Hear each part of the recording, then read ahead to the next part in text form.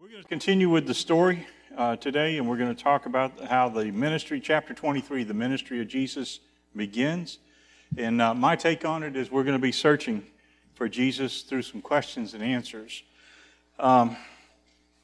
We have I don't know if y'all remember old school, we used to be taught on creative writing and stuff. You had questions that you had to answer to make the story flow. It's who, what, when, where, why, how, which. Those kinds of things. And that's what we're going to kind of weave into this message today to discover more about Jesus and the beginnings of his ministry. Before I do that, though, I'm going to try to sing. I'm going to have to back off of that. And, this is an old song from Truth, Chris. Yeah. You said that the other day, so I said, oh, okay. But it goes along right with the message today, and it just happens to weave right in with the last song that we were singing about He is Able, and that's the title of the song. All right, we're going to talk about the ministry of Jesus and searching for Jesus this morning, and answer some questions about Jesus, and hopefully in that, learn more about Him. Anybody want to learn more about Jesus? We can't know too much, and there's a lot more to know than what we think we know. I've been living for the Lord. I celebrated my 50th birthday in the Lord this past May, and in those 50 years, I've learned there's a lot more to learn. And the deeper you want to go, the deeper it is, as far as walking in Christ and knowing Him. So today we're going to look at this. And the questions up there we're going to answer as we go through the message today. So first of all, why did He come? Why did He come? Luke chapter 19 and verse 10 says, "For the Son of Man has come to seek and to save that which is lost." There's the purpose of Jesus. That's the whole purpose of ministry. He didn't come to find people or to seek people or save people that thought that they are already well off. It's when we finally discover and realize by the help of the grace of God and the Holy Spirit that we do need a Savior, that Jesus is there, ready to do. So our first question, why did He come? He came to seek and to save that which was lost. The next question is, what did you hear? In the passage in Luke that they talked about briefly here where Jesus was baptized, Luke chapter 3, verse 21 says this, "When all the people were baptized, Jesus was also baptized, and while He was praying, heaven was opened, and the Holy Spirit descended upon Him in bodily form like a dove. And then a voice out of heaven said, 'You are my beloved Son, in you I am well pleased.'" And then verse 23, since we're talking about the beginning of Jesus' ministry, here it is in Luke 3:23. "When He began His ministry," Jesus Himself was about 30 years old, being, as it was supposed, the son of Joseph, the son of Eli. And so here we find the perfect example of the Trinity at the baptism of Jesus. So when we search for Jesus, we find the Trinity. Father, Son, Holy Spirit, all in one scene at the baptism. These are important things that we need to know. These are doctrines that we need to know. Because there are plenty of people out there today that are either ignorant of what the Scripture says, or they want to challenge what the Scripture says. They want to say that there's not three in one. Well, right here there is three in one. God the Father speaking from heaven, the Son standing in the water, and the Holy Spirit descending like a dove upon Him. There was another place where God spoke. What do you hear? In John 12:28, it says this. Jesus was praying, "Father, glorify Thy name." Then came there a voice from heaven saying, "I have both glorified it and will glorify it again." The people therefore stood by and heard that, but they said it had thundered. And then others said, "An angel spoke to him." And then Jesus answered and said, "The voice came not because of me, but for your sake." Now, if you read a little bit before that, you'll find out that there was a crowd of Greeks that had come there who spoke primarily Greek. So we don't know, but maybe this voice was in Greek. Let me do, not a rabbit trail, Pastor Mark. Rabbit trail's wrong, Pastor Mark. I'm going to do a scenic overlook. Okay? There is here where they hear a voice, and it's a thing that puzzles me in my heart is, what do we hear when God speaks? What do we hear when God speaks? Do we hear thunder? Do we hear angels? Some of us are waiting for God to speak out of the corner of the room, you know. Some of us wait for an angel visitation to come and give us direction. Where does God speak? How does God speak? It's right here. This is where God speaks to us. And He put it in writing so that there would be no confusion. There would be no need for us to wonder what God is saying, what God wants us to know about Him. It's all right there in that Word. So we need to look, because sometimes, or let's say most of the time, we hear only what we want to hear. Any of you not in agreement? Most of the time, we only hear what we want to hear. Sometimes we listen only to what we think we need to listen to. And we filter out the rest. And that's the way we read the Word of God. When we read the Word of God, we're sometimes looking for a proof text to things that we already believe. When we read the Word of God, we're looking for God to confirm what we want to do. But the Word of God is the standard. It doesn't change. How often then do we hear, listen to, and then obey the whole truth? That's the real question as we're searching for Jesus. Jesus said, I am the way, the truth, the life. Jesus said, I'm the truth. If we're searching for Jesus, we're searching for the truth. But we need to hear what the Spirit says to us. Not with a preconceived idea of what we want to hear. Not with a preconceived idea of I'm going to take out of it just the portion that I want to apply to me. But to listen for the whole truth. What did Jesus ask? I wanted to make sure in this, all these story chapters are kind of condensations. They're condensed versions of what actually goes on in the Scripture, or we'd be here all day. Less than a Reader's Digest version, in fact. So the sermon has to be even more compact than that. So I looked for things to kind of pull out of these first years of Jesus' ministry as He began. One of them that kind of popped out to me is Mark chapter 8, where Jesus is asking some questions. So here it is. What did Jesus ask? Jesus asked His disciples, who do people say that I am? Jesus went out along with the disciples to the villages of Caesarea Philippi, and on the way He questioned His disciples, saying to them, who do people say that I am? And they told Him, saying, John the Baptist. Others said Elijah. Others said one of the prophets. There's a lot of opinions about Jesus out there. There's a lot of opinions about Jesus. What opinion really counts? The Word. What does the Word say about Jesus? And that's hopefully what we're going to be going through today as we go through this message, is what does the Word say about Jesus and His ministry? And begin to reestablish the roots that we need to in biblical truth about who Jesus is. Because the next question He asked was directly to the believers, to the disciples that were there with Him. Because He said in Mark 8:29, He continued by questioning them, who do you say that I am? Peter, ever being ready with a word or an answer, says, thou art the Christ, the Messiah, the Anointed One. And Jesus let him know that he didn't get that on his own. Do you know that we don't get truth on our own? We get it when the Holy Spirit reveals it to us, and it's right here in this Word.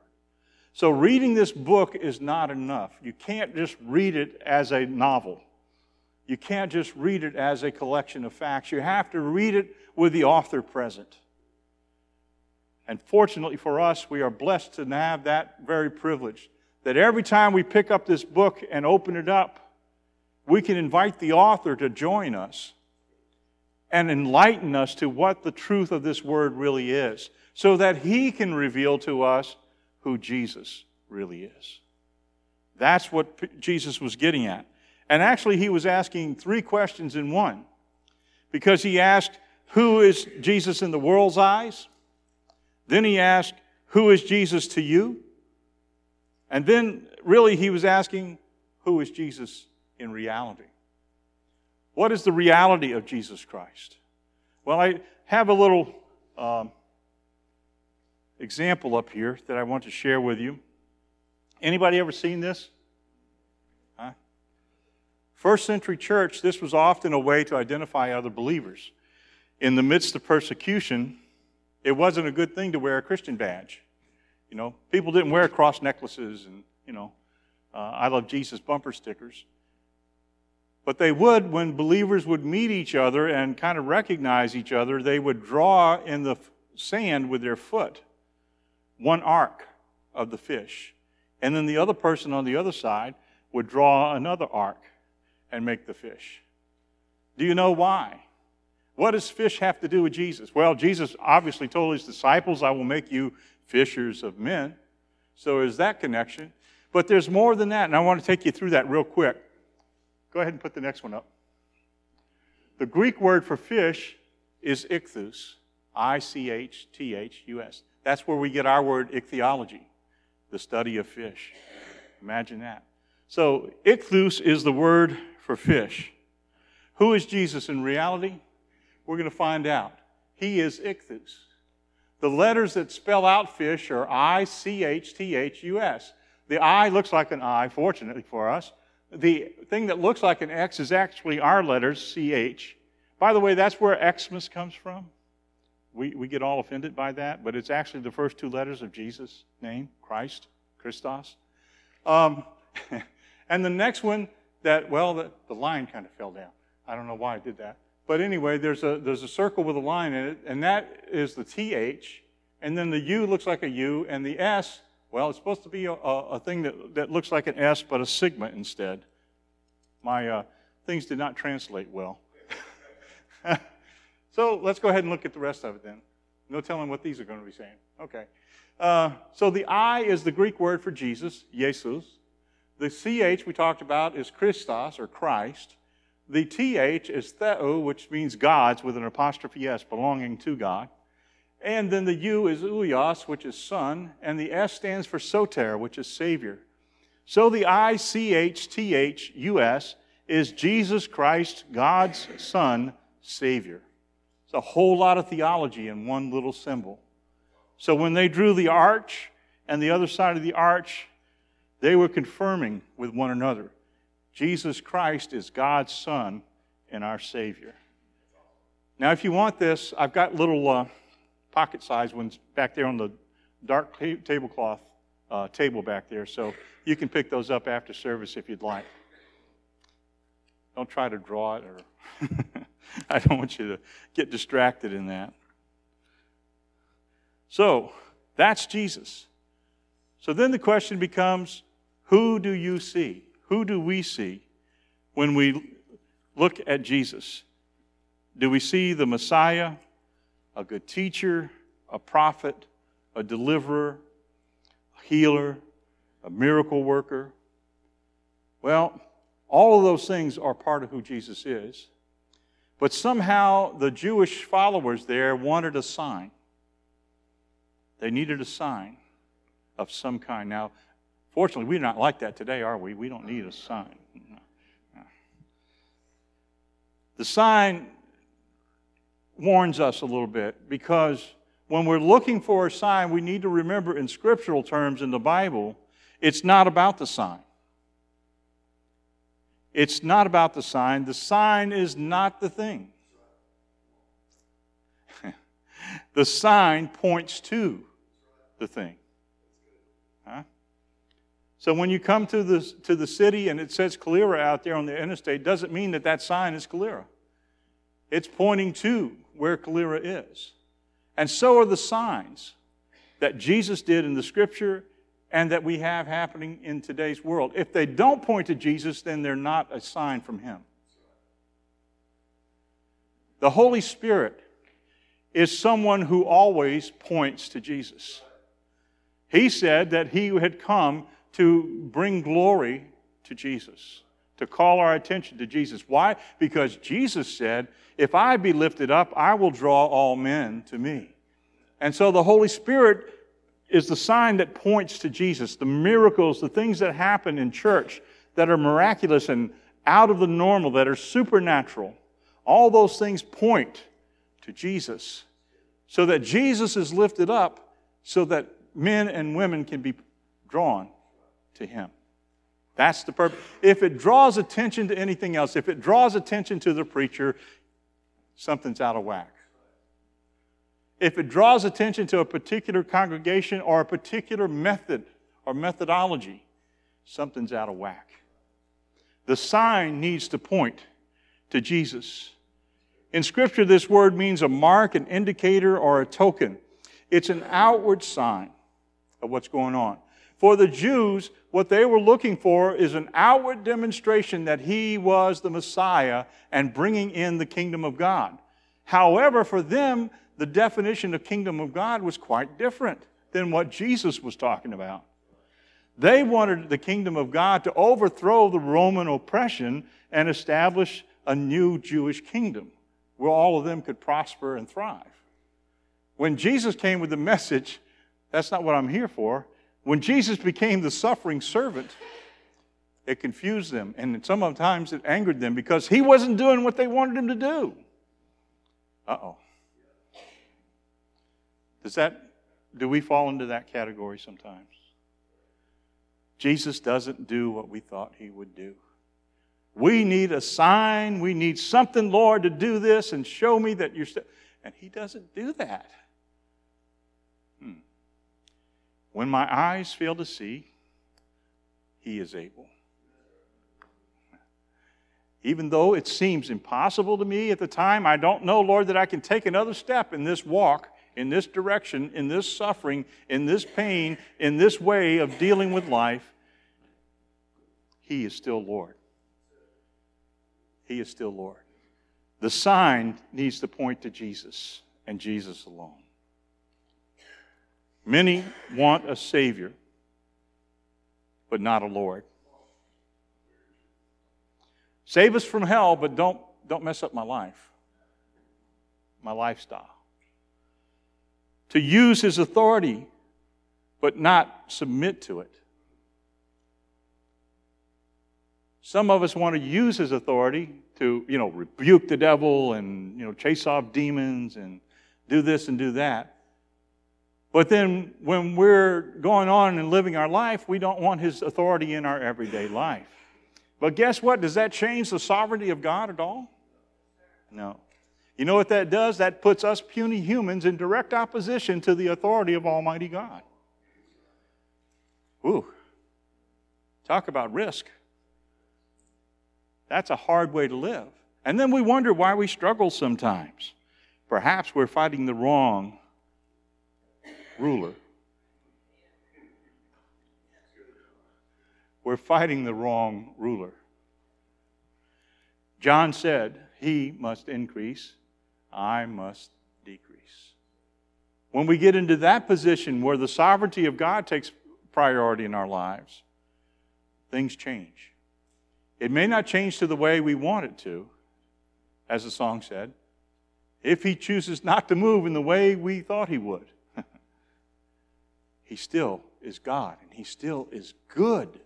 That's the thing we need to remember always. When things are not going my way, they're still going the best way if I'm in submission to what God is doing. Sometimes we want a strong deliverer to use His power, but then we don't allow Him to influence us in a guide to making changes in our lifestyles. We want a strong deliverer to get us out of the hole, to get us out of the chains, to get us out of the bondage, to get us out of the bind. But then when He tries to do the same thing to deliver us from habits that we have become accustomed to and, our pet things that we want to do, our pet sins that we want to hang on to, not so much. It's getting quieter and quieter. We want a miraculous healer, but not an abiding, constant companion. We want Jesus to heal us, but after that, go ahead, Lord, go on your way, I'm good now. All right? I got this. That seems to be what we say to God. Now, we're not usually brash enough to say that to God, but in our hearts, the attitude is there, and guess what? God doesn't look on outward appearance when we stand in church and piously raise our hands. God looks on the attitude of our hearts. And so He knows when He has healed us, when He has done something for us, when He has intervened and changed and done things for us that no one else could do. And we give Him a praise, we maybe give Him a testimony, but then we say, okay, God, I got this. And we want to go on and live like we want to live until the next time we fall into a hole.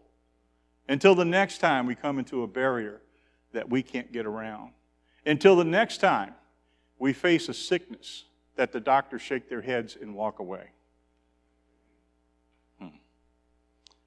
So, let's look at it this way.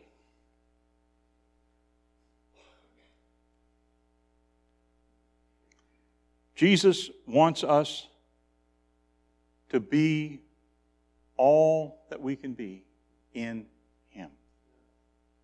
We need to stay in Him. We need to be able to say, Lord, not my will, but yours be done. Now, those words are fairly simple to say. It didn't take anything extra out of me just now to say them. But to live them, to make decisions based on that, is very, very difficult for the flesh. And usually I find that if it's a decision that I'm making and my flesh is happy, it's probably something I shouldn't be doing.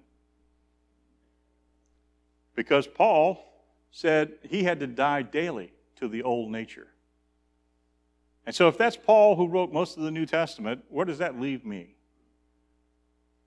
Every 5 minutes? You know? It's not a good situation. So most of the time, we see only what we want to see. We see just enough of Jesus to get us through. We take a peek at Him on Sunday morning. We take a peek at Him in His Word, maybe, in a brief devotional. And then we forget about it the next day. Sometimes we see only what we think we need to see. Have you ever noticed that? We filter things. Have you ever looked at a big picture and had one thing that you were focused on because it was something you were interested on, but you missed a lot of the details that were around that centerpiece? That's kind of like it is with Jesus. Sometimes we get distracted by something that we're focused on over here. Jesus is here. And so we only see what we want to see. We don't see Jesus in the midst of the circumstances. We don't see Jesus in the midst of the suffering. We don't see Jesus in the midst of the desert when we're not feeling it, because we're focused on the circumstances instead of the Savior. Rarely, if ever, do we see all there is to see. I would dare us today to make this bold prayer. Lord, pull back the curtain. Pull back the curtain. And let me see things as you see them. Not in my little tunnel vision. Not in just the way my perspective is limited to. But pull back that curtain and let me see all there is to see that you have, that you want to do. It'll scare you. Because there'll be things out there that you say, there's no way I can do that. And you're right, no way that we can do that. But in Christ, Jesus said, with these things, men can't handle it. But with God, all things are possible. And whatever is out there, whatever is on the horizon, God has, I wish we could see today this room through God's eyes and see the potential for the kingdom of God that is right here today. Wow. It would blow your mind. You'd be shouting for joy to what God has, not only for you, but also for everybody else around you. Some of you would be amazed. You mean God can use her?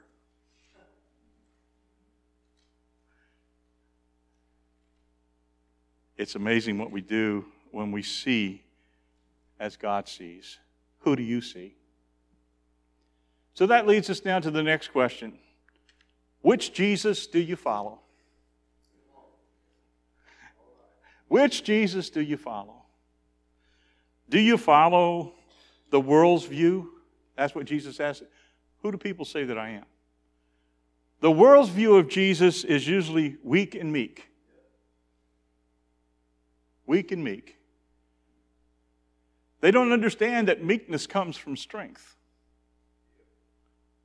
Meekness comes from strength, not weakness. Jesus is all-powerful. Jesus is meek because he has the confidence in who he is. He has the confidence in his Father to know that nothing is impossible. His meekness is based in the strength of his identity. He knows who he is. The issue is for us then to see Jesus in that same light, to see our identity in him. There's a fairy tale Jesus. Did you know that? Yeah. Some folks have a fairy tale Jesus. He grants wishes. He makes bad things go away. He poofs, and changes us instantly. Right? We're dressed in rags, and then we're dressed in the marvelous clothes to go to the ball. The fairy tale Jesus. I've found in 50 years that that's not the Jesus I know. Now, there have been times when he has intervened in my life, and I've seen him intervene in the life of others, and miracles have happened. But that's not necessarily who or why I serve him. Not the fairy tale Jesus. Not the Jesus I run to and ask for 3 wishes.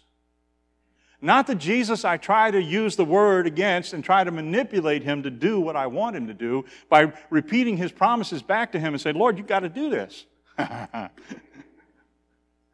The Creator being talked to by his creation.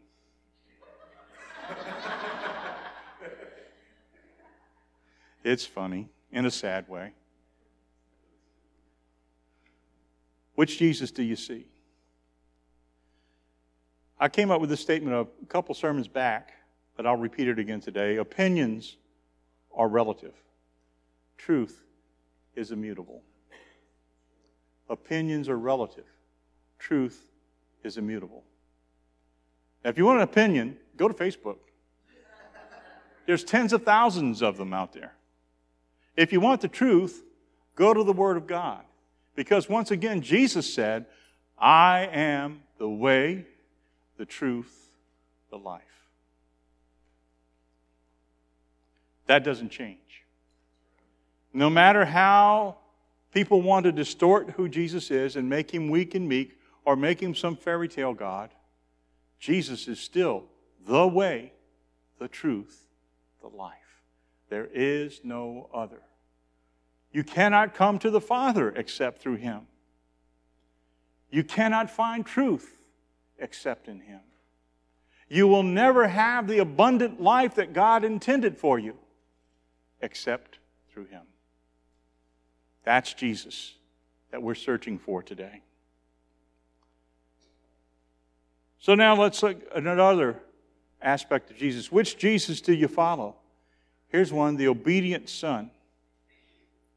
Hebrews chapter 4 and verse 15 says that he was tempted in all points like as we, but yet without sin. Which takes us to right after that baptism scene where Jesus comes up out of the water and he's led into the wilderness. And for 40 days and 40 nights he's fasting in the wilderness, but he's not alone. The enemy is there. Satan is there to tempt him.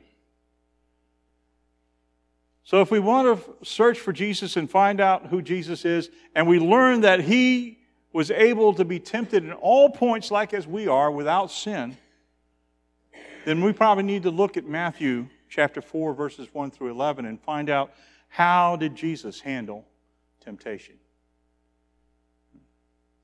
If he succeeded, then he's the model, right? He was perfect in all the things that say. Do you actually really believe that Jesus was only tempted 3 times in 40 days? Probably not. Probably not. Those are 3 categories, I believe, that Jesus was tempted in. I don't think the devil left him alone for a single moment, you know. Anybody like that? You ever feel like the enemy's after you all the time? Enticing you, putting bait out there, disguising the hook with what you've always wanted? That's the way he works. So there were 3 strategies that are exposed in the Scripture that the enemy used to tempt Jesus. One we'll call despair, a loss of hope. Anybody ever been tempted in despair? Why are suicides so high in our world today? Because people are losing hope. 2 of the big signs of a suicide potential is hopelessness and helplessness. If we lose hope, we tend to be in a place, in a dark hole, and we find no way out. It's kind of like that pit that the psalmist describes in Psalm 40. I was in a pit, you know. That's what we look at. But the strategy of despair, that loss of hope, is what many refer to as the lust of the flesh. Bread making into stone being made into bread, and basically doing what feels right, what satisfies the flesh. That's what the enemy was bringing to him. He didn't want to see him just do another miracle. I mean, Jesus could easily turn stones into bread. It was the root motivation behind that. You're hungry. You've been on this fast. Now, let's see you do something that will satisfy your flesh. That's exactly where he hits us as well. He wants us to fulfill the lust of the flesh, the desires. What is the word lust? Sometimes in our modern society, the word lust is so often associated with sexual things. But the word lust simply means strong desire. Strong desire. And so when we look at the strong desires of the flesh, I'll let you define that for yourself. What is a strong desire of your flesh that you know goes counter to what God wants you to live? If you keep going in that direction, you will find yourself in despair. Why? Because our hope is in Christ. If we go in the opposite direction, if we walk away from Him, then we walk away from hope. The second thing is deception. Deception is a loss of truth. Many describe this as the pride of life. We become so pumped up with ourselves and so impressed with our own abilities that we believe that we can do it without God. Deception. Deception is exactly what I was talking about a few minutes ago, that baited hook. The word deception in the Scripture actually comes from the baiting of a hook. It's a hook that is there, but it's covered with something enticing for whatever we're trying to entrap. And when you're on the hook, you get taken to places you don't want to go. And things happen to you that you don't want to happen to you. Some of us in this room have been on a hook. And Jesus has taken you off of that hook and delivered you. But the deception is where we begin to go after the hook. That's where Jesus was told, hey, step off this thing and the angels will catch you. The pride of life. I can do it. I can do it. God's got me. Listen, we don't need to presume upon God's goodness. Sometimes Christians try to live as close to the edge of the cliff as we can. and expect God to preserve us. Really quiet, huh? Sometimes we want to push the boundary just a bit. Boundaries are not there to keep us in. They're to protect us from what's on the other side. That's what those boundaries are for. When God checks you on something that you're doing, when you feel the conviction of the Holy Spirit pulling you back from making a particular choice or behavior, it's not because God wants to ruin your day. It's not because God wants to kind of stomp over you like a guy with a big stick. It's because God knows what's on the other side of that boundary, and He's trying to protect you from your own choices. Oh well, we'll move on. The third one is distraction, which is a loss of focus. Some refer to this as the lust of the eye.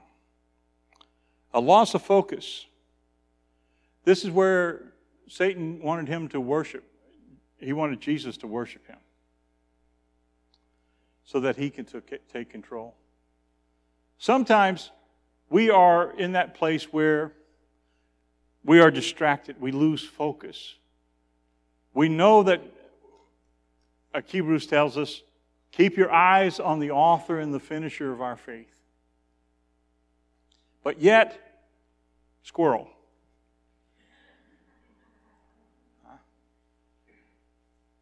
Something bright and dazzling over here.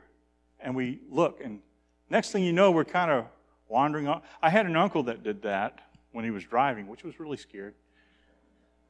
Caused me to pray a lot more. But he'd be driving down the road and see an exit and kind of drift in that direction just because there was an exit there. And sometimes that's the way we live for God. The enemy shows us an exit and maybe has a bright sign on there and says, stop here. And it entices us to get off. But God says, straight is the way. Narrow is the path. So we have to stay the course. Not be distracted by the enemy's enticements. I don't think we've ever lived in a society where there were more distractions. I mean, we thought when I was a kid, which was, a couple of years ago, we thought we were in a world of distractions. But our young people today, I mean, goodness, they have all kinds of stuff out there bedazzling them and drawing them and enticing them and encouraging them and drawing them in and sucking them in to eat up their time, to eat up their day, to fill their mind with stuff that is just like cotton candy. It's sweet, but there's nothing there. The single strategy of Jesus, and here's where the real key point of this whole thing is about the temptation.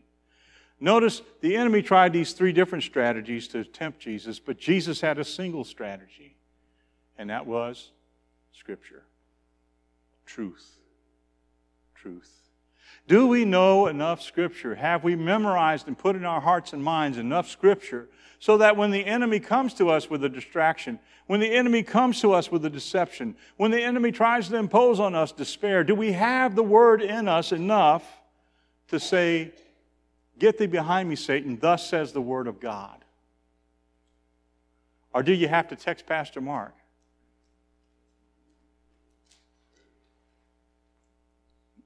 Do you have to Facebook Pastor Chris? Do you message Brian?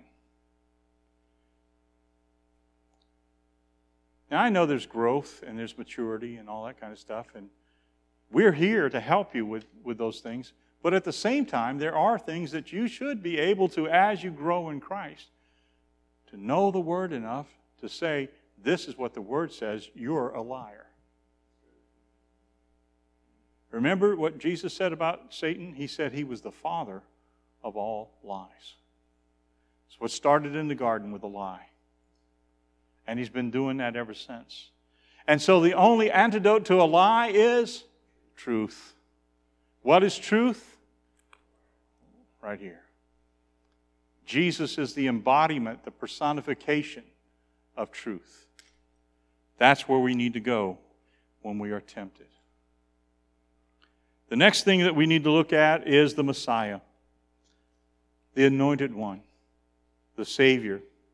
Now, he was rejected by the religious ones, the scribes and the Pharisees. But notice where he went. Where did Jesus go? There's one of our questions. Where did Jesus go? One of the places he went to was the obstinate ones. Obstinate is just a 50-cent word for stubborn. Hard-headed. He went to the obstinate ones who were in Jerusalem primarily, the religious people, these scribes and these Pharisees who already thought they knew the truth, therefore they weren't open to the real truth. They had prescribed for themselves truth by writing additional things in the law to make it so that it would fit their lifestyle and their way of doing things and make everybody else conform to it. That's not the life of Christ. If you read Galatians, you'll find out that Christ came to give us liberty and freedom. But he also said don't use that freedom, that liberty, for a reason to just do whatever you want to do without any kind of regard for what else is going on.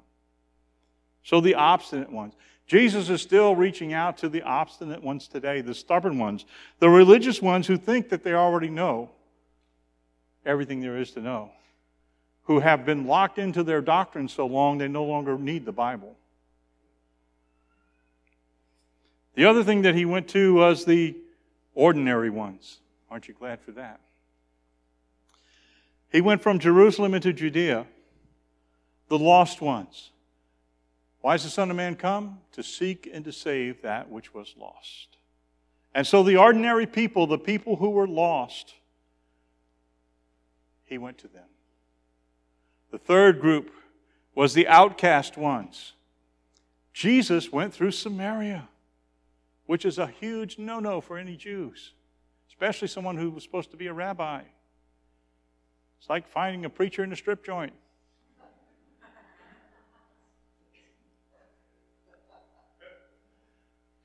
You're not supposed to be there, Jesus. And now you're talking to one of them? A woman who's had multiple husbands? Oh my goodness. Jesus came under a lot of criticism for hanging out with the wrong crowd. He ate with publicans and sinners. He ate and asked water from a Samaritan. If you don't know who the Samaritans are, you need to do some research and find out what the history is between the Jews and the Samaritans. They were the rejected ones, but Jesus went to them, and he still does today. To the religious ones who are stubbornly anchored into their own belief and their own system, Jesus still goes and says, come home. Come home. Finally, the fourth category is he goes to the open-hearted ones. Those who would hear and listen and obey. Before we can listen, we must hear. After we have listened, we must then choose to obey or ignore. Before we can listen, we have to hear. That's what Paul talks about. How can they hear, without somebody out there to preach the gospel? Before we can listen, we have to hear. After we have listened, we have to choose what we're going to do with what we've listened to. Obey it or ignore it.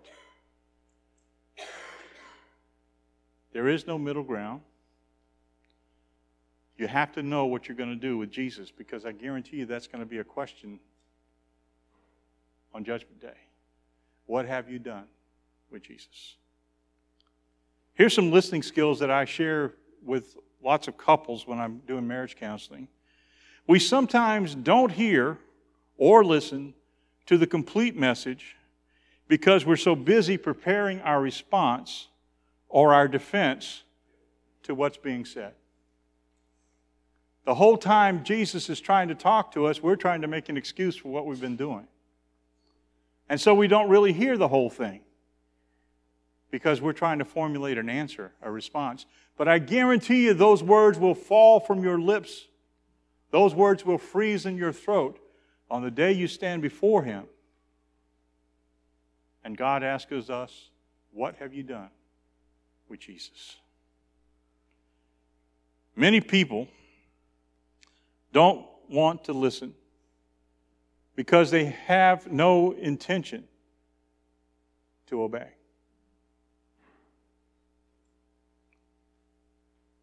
Many people don't listen with the intent to understand, but with the intent to reply.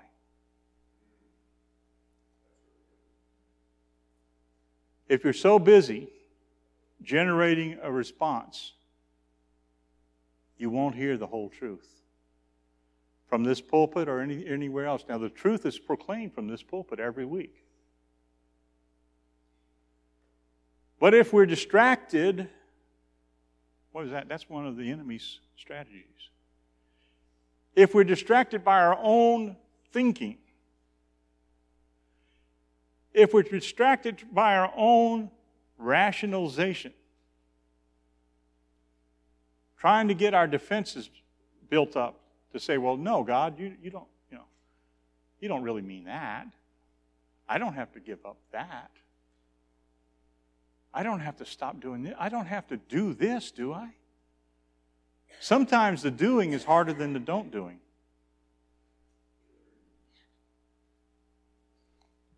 As I said earlier, most of the time we hear only what we want to hear. Sometimes we listen to only what we think we need to listen to, and rarely, if ever, do we hear the whole truth and obey it. So we come to this conclusion today. What have you heard the Spirit saying to you today? What have you heard the Spirit saying to you today? Do you know Jesus? Have you been able to answer these questions in your own heart and mind in an honest way before God? Because if you're here today and you know Jesus, then you need to be able to say, I'm in a relationship with Him that says, I don't not only know Him, I not only hear His voice, I listen to what He says, and I want in every way to obey what He does and what He says for my life. There's one perhaps forgotten question that we haven't addressed today. Sometimes it's a question that we try to avoid, and that's how much. We don't want to think about how much. How much did He pay?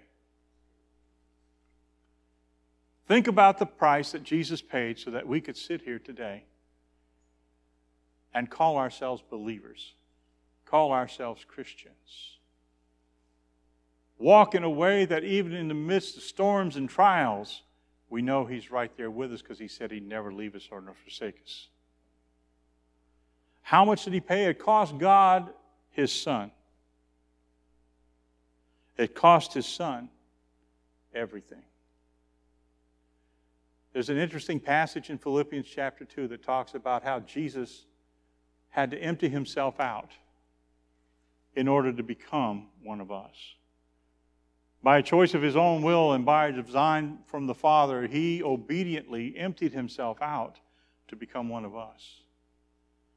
But yet He was fully God and fully man. The mystery of the incarnation. How much did Jesus pay? He paid everything. He paid everything for us. The salvation that He purchased for us was a high cost. But you notice that the Scripture very carefully tells us that He laid down His life. No one took it from Him. It was His choice in obedience to the Father to lay His life down. One of the last sayings from the cross was Jesus when He said, "It is finished." The word that is behind that is one word in Greek, testelestai. And that word literally means paid in full. It was something that was written at the bottom of receipts when they bought something in the marketplace. That's what Jesus said when He said, "It is finished." Paid in full. How much does it cost? It cost Him everything, but it has been paid in full. There's nothing more for us to add to salvation. For us, that is full and free. But there is a cost that we do need to talk about. How much do we pay? What is the cost of discipleship?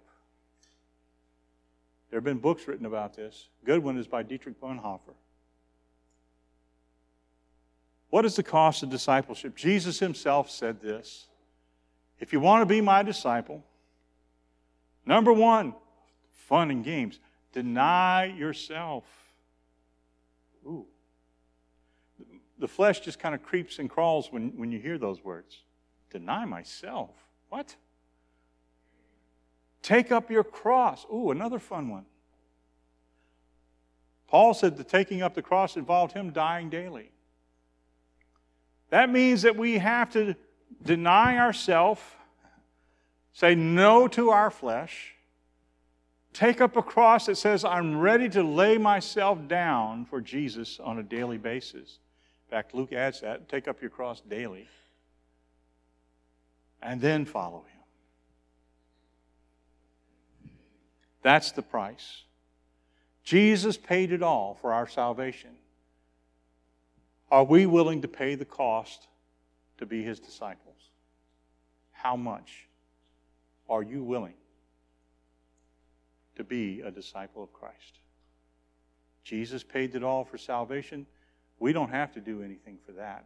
God, in his grace and mercy, has paid and paved the way for all of us to be saved. Do you hear his voice today? What has the Spirit said to you in these questions that we've answered? Does it say to you that I need to have a relationship with Christ like what you've been talking about? Because that's not the Jesus I really know. I know the fairy tale Jesus, but I haven't ever really known all these other aspects of who Jesus is. But I'm searching for Jesus. Well, he's right here in this Word. And he's right here today because he said where two or three would come together in his name, he would be in their midst. If you're here and you're a believer, have you counted the cost of your discipleship? Are you coasting to heaven, hoping God won't notice?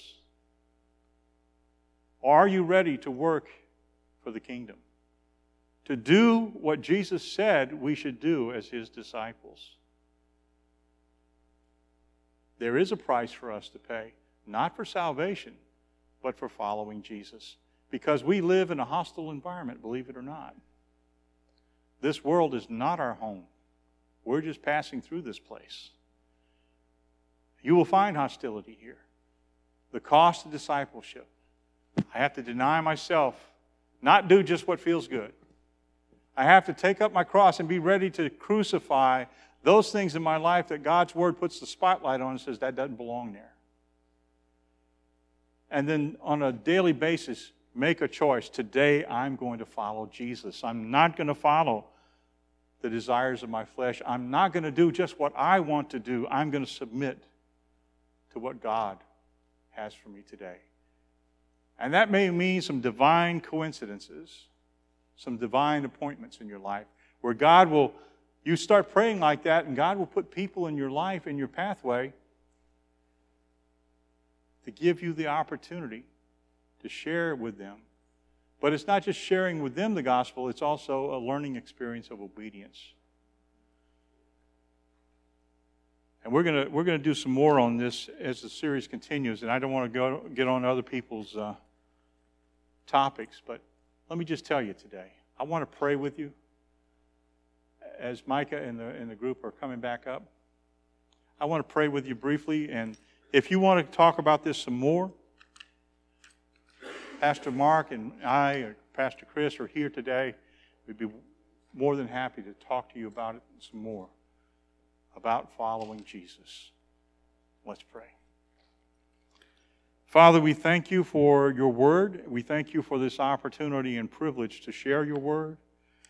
I pray, Holy Spirit, that you would do your work in this place and that you would open hearts and minds to receive truth, the truth of your word and the truth that is embodied in Jesus. If there's some here today that don't know you as Savior and Lord, I pray that you would draw them to these altars and that they would find here a place of repentance and a place of cleansing and forgiveness. For those of us, Lord, who are following you, I pray that you would give us the courage and open our eyes to see what we need to do in our discipleship, that we would be willing to do whatever it takes to follow you. We pray in Jesus' name.